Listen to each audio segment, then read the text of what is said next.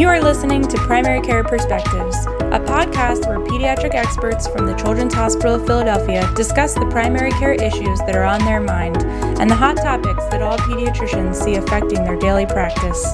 This podcast is for general informational and educational purposes only and is not to be considered as medical advice for any particular patient. Clinicians must rely on their own informed clinical judgment in making recommendations to their patients. Hi, I'm Dr. Katie Lockwood, a primary care pediatrician at the Children's Hospital of Philadelphia, and I'm here today with Dr. Sarah Wood, an adolescent fellow also at the Children's Hospital of Philadelphia, and one of my former classmates from residency, so I'm so excited to welcome her. So thank you, Dr. Wood, for joining us. Thanks, Katie. Good morning. Thanks. So we're going to be talking today about PrEP, or pre-exposure prophylaxis. This is when people at very high risk for HIV take HIV medicines daily to lower their chances of getting infected. Studies have shown that PrEP is highly effective for preventing HIV if it is used as prescribed, but much less effective when it's not taken consistently, as are most things. So, Dr. Wood, tell us more about what PrEP is and how does it work? So PrEP is basically any medication delivery that we can use before people are exposed to HIV to prevent them from becoming HIV infected. So there's a little bit of an alphabet soup when we talk about HIV medications and HIV prevention. And for years, we've had something called PEP, which is post-exposure prophylaxis, which is where people, after an HIV exposure, would take 3 different HIV medications for 28 days to prevent themselves from becoming HIV infected. Right. PrEP is a new idea. This has really come about in the last 3 to 5 years. And the idea is, instead of waiting for an exposure and trying to prevent HIV after the exposure, we build up an amount of antiretroviral medication within the blood and in the tissue that will be exposed to prevent HIV infection from happening before the fact.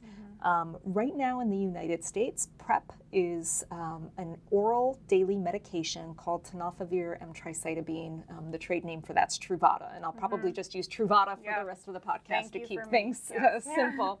And that was approved in 2012 to be used as PrEP, but we have used it for over a decade to treat HIV in adolescents and adults.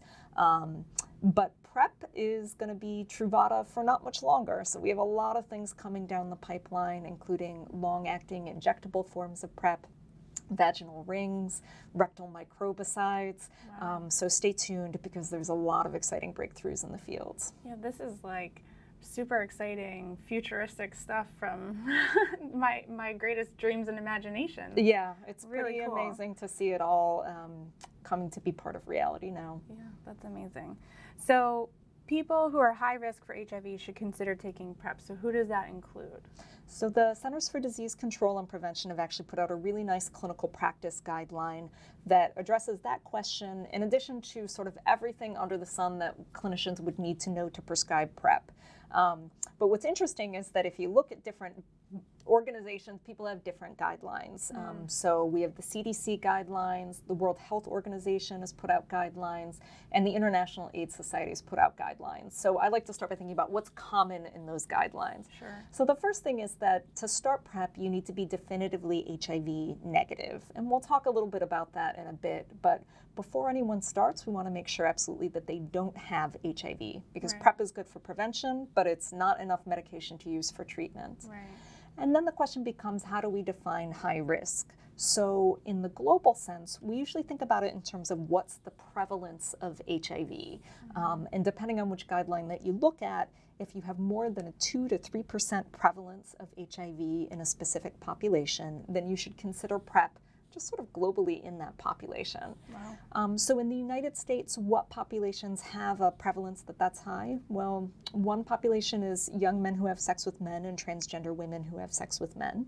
And the CDC guidelines basically recommend PrEP for any young, we use the word MSM, or transgender women who have sex with men, who aren't in a monogamous relationship with a confirmed HIV negative partner with whom they're using condoms consistently. So I'll break that down a little bit because it's a little bit of a tricky word play. So basically, we think about people being at significant risk for HIV if they have partners who are of HIV positive status. So if one person in a relationship is positive, one is negative, we call that a serodiscordant relationship. Mm-hmm. And for any negative partners in a serodiscordant relationship, we should consider PrEP. Okay. Or if someone is in a relationship with someone whose HIV status they don't know, who has significant risk factors. So if your partner is using IV drugs, or if your partner is a man who's having sex with other men, we would also consider PrEP in those situations. But there's some other categories that I think of too, because for those of us who see teenagers for our patients, we know that a lot of the time our patients don't know what their partners are doing. Right. So if we're basing our risk on knowing that your partner is HIV negative or knowing who else your partner may be partnered with, I think we're missing the boat for teens and young adults. Mm-hmm. So I think of anyone who has multiple sexual partners, anyone who's had a recent bacterial sexually transmitted infection or has recurrent viral STIs like herpes, anyone who engages in transactional sex, so that means trading sex for food, housing, money, and anyone who's in an HIV serodiscordant relationship. Those are the people that I tend to think about as being my highest risk population. Great. Thanks for spelling that out. It's obviously not very clear, and there's a broad range of people who could qualify. Absolutely. So, we've heard a lot of education and advocacy, which is great, about HIV over the years. And so I would hope that the rates and the incidence of HIV in adolescents is very low in Philadelphia. But am I wrong, or do you know kind of where we stand today? So the tough thing with HIV is that although we've made tremendous gains in the United States and in almost every demographic group, we see rates of HIV going down. Unfortunately, in young men who have sex with men and transgender women, particularly in youth of color, we see those rates actually increasing. So in the United States, youth are disproportionately affected by HIV. And when we talk about numbers, in 2014, there were about 44,000 new HIV infections, and about 1 in 4 of those were in youth. Wow. And when we look at that particular group of young MSM and trans women of color, over the last decade, HIV incidence has increased by 87%. So it's a pretty dramatic increase. And it really goes along with a lot of health disparities that we know about for young people of color living in the United States. Last year, the CDC released data showing that if you are a young African American man who has sex with men in the United States, your lifetime risk of acquiring HIV is 1 in 2. Wow. So very high, and we know that most of that risk accrues in the sort of period up until 24 years. Right. So we have a lot of work to do still. Yeah, so this is not a problem that's going away, and this is our patient population. So. Absolutely. This is who we're seeing in our clinics in Philadelphia. And I think we also have to think about that issue of other sexually transmitted infections. So we know that having one STI increases your risk of having other STIs, and increases your risk of acquiring HIV. And in West Philadelphia, we have one of the highest rates of chlamydia in the United States. So the high STI rates that we have in our clinic population definitely means that we're seeing people who we need to be thinking about PrEP for. Great. So what's the advantage of using PrEP daily versus using a condom and then using post-exposure prophylaxis if the condom breaks afterwards? Yeah, so I like to think about our Boy Scout motto, let's be prepared. Right.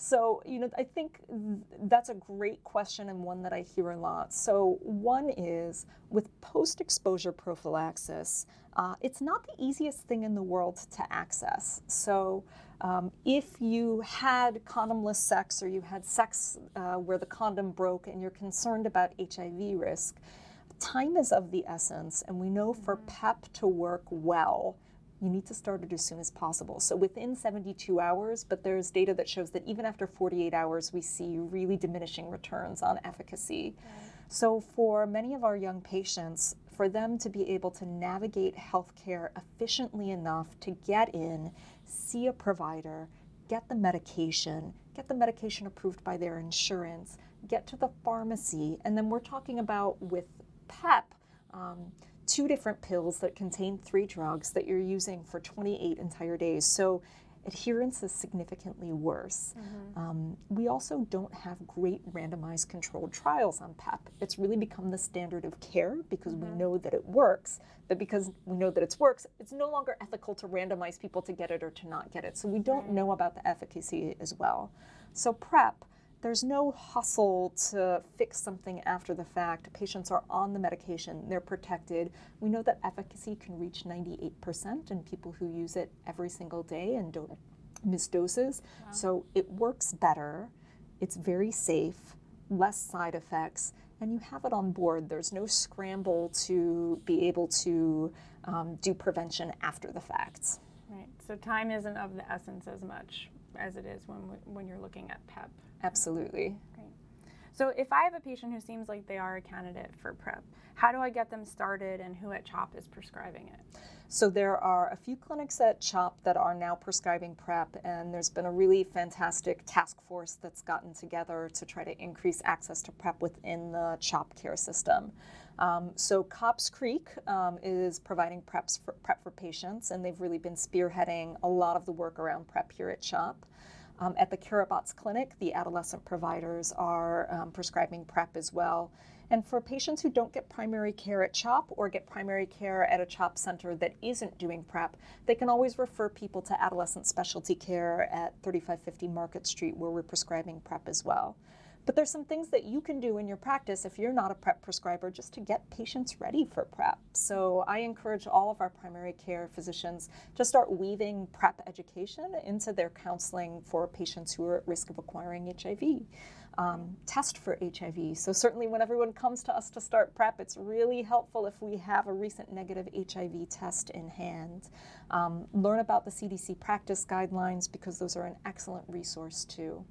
And then for patients who are in the community, the Department of Health clinics are providing PrEP to uninsured patients who are 18 and over.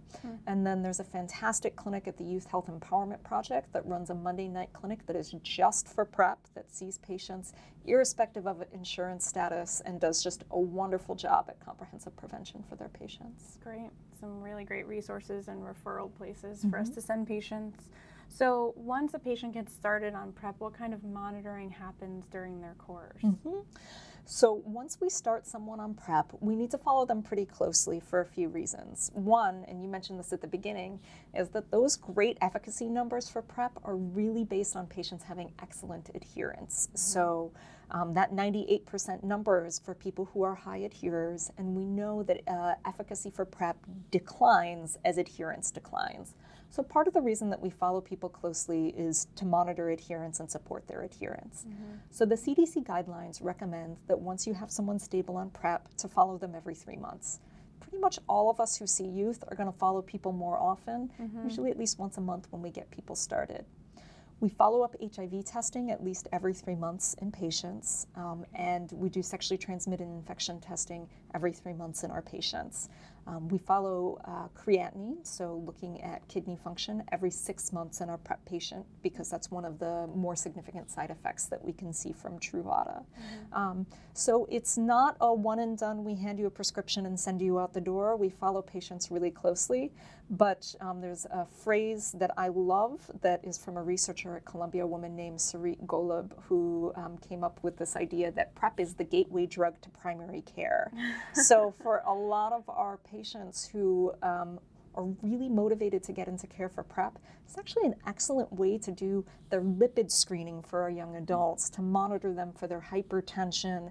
I managed to get a patient into cardiology at HUP for hypertension management because he was really motivated to come in for PrEP care. So we can build a lot of other primary care into those PrEP services too. So I think it's like a way for us to supersize preventative care for our adolescent and young adult patients. Yeah, if I was seeing them every 1 to 3 months, I could get a lot of care packed in there. Absolutely. So for the patients who are interested in PrEP, is it covered by federal and private commercial insurances? And if not, are there financial assistance programs for it? Yeah, it's a great question. So Medicaid covers PrEP, and we have not had a problem with any of our patients getting it covered.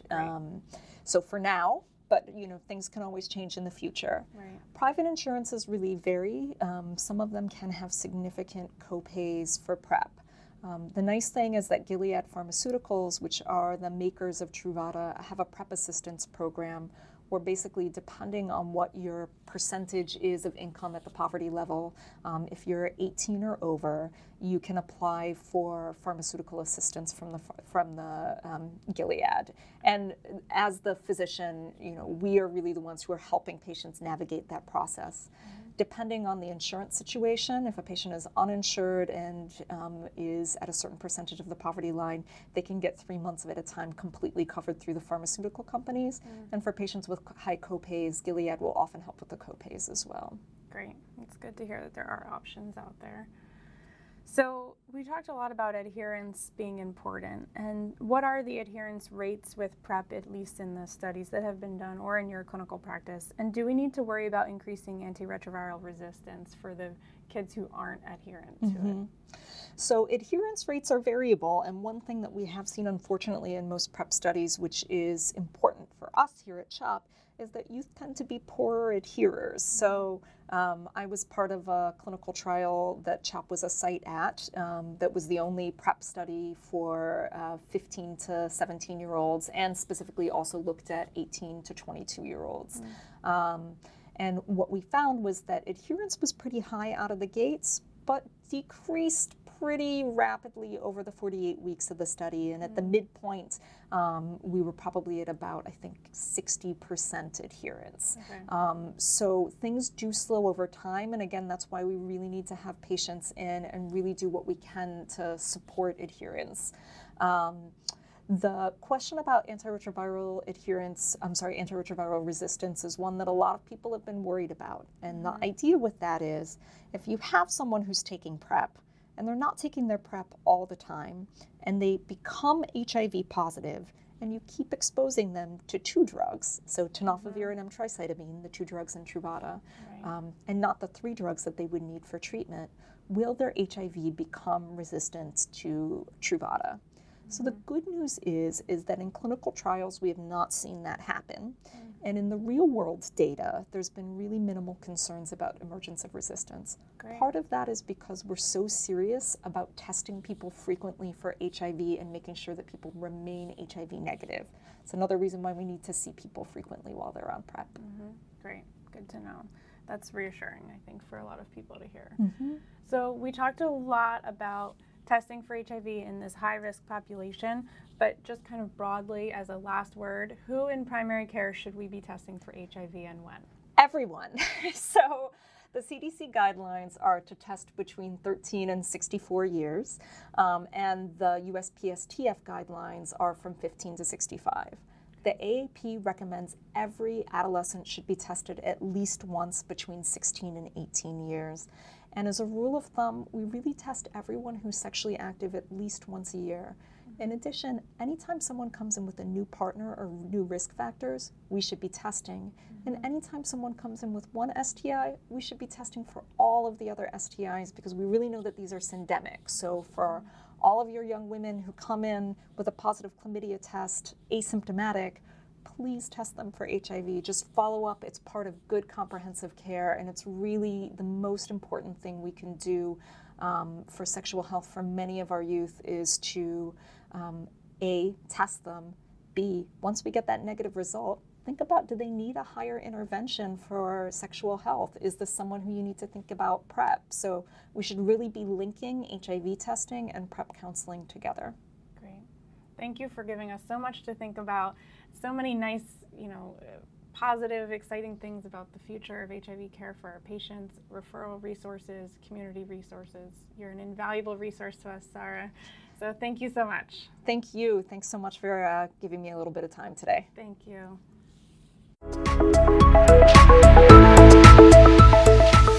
Thank you for listening to this episode of Primary Care Perspectives.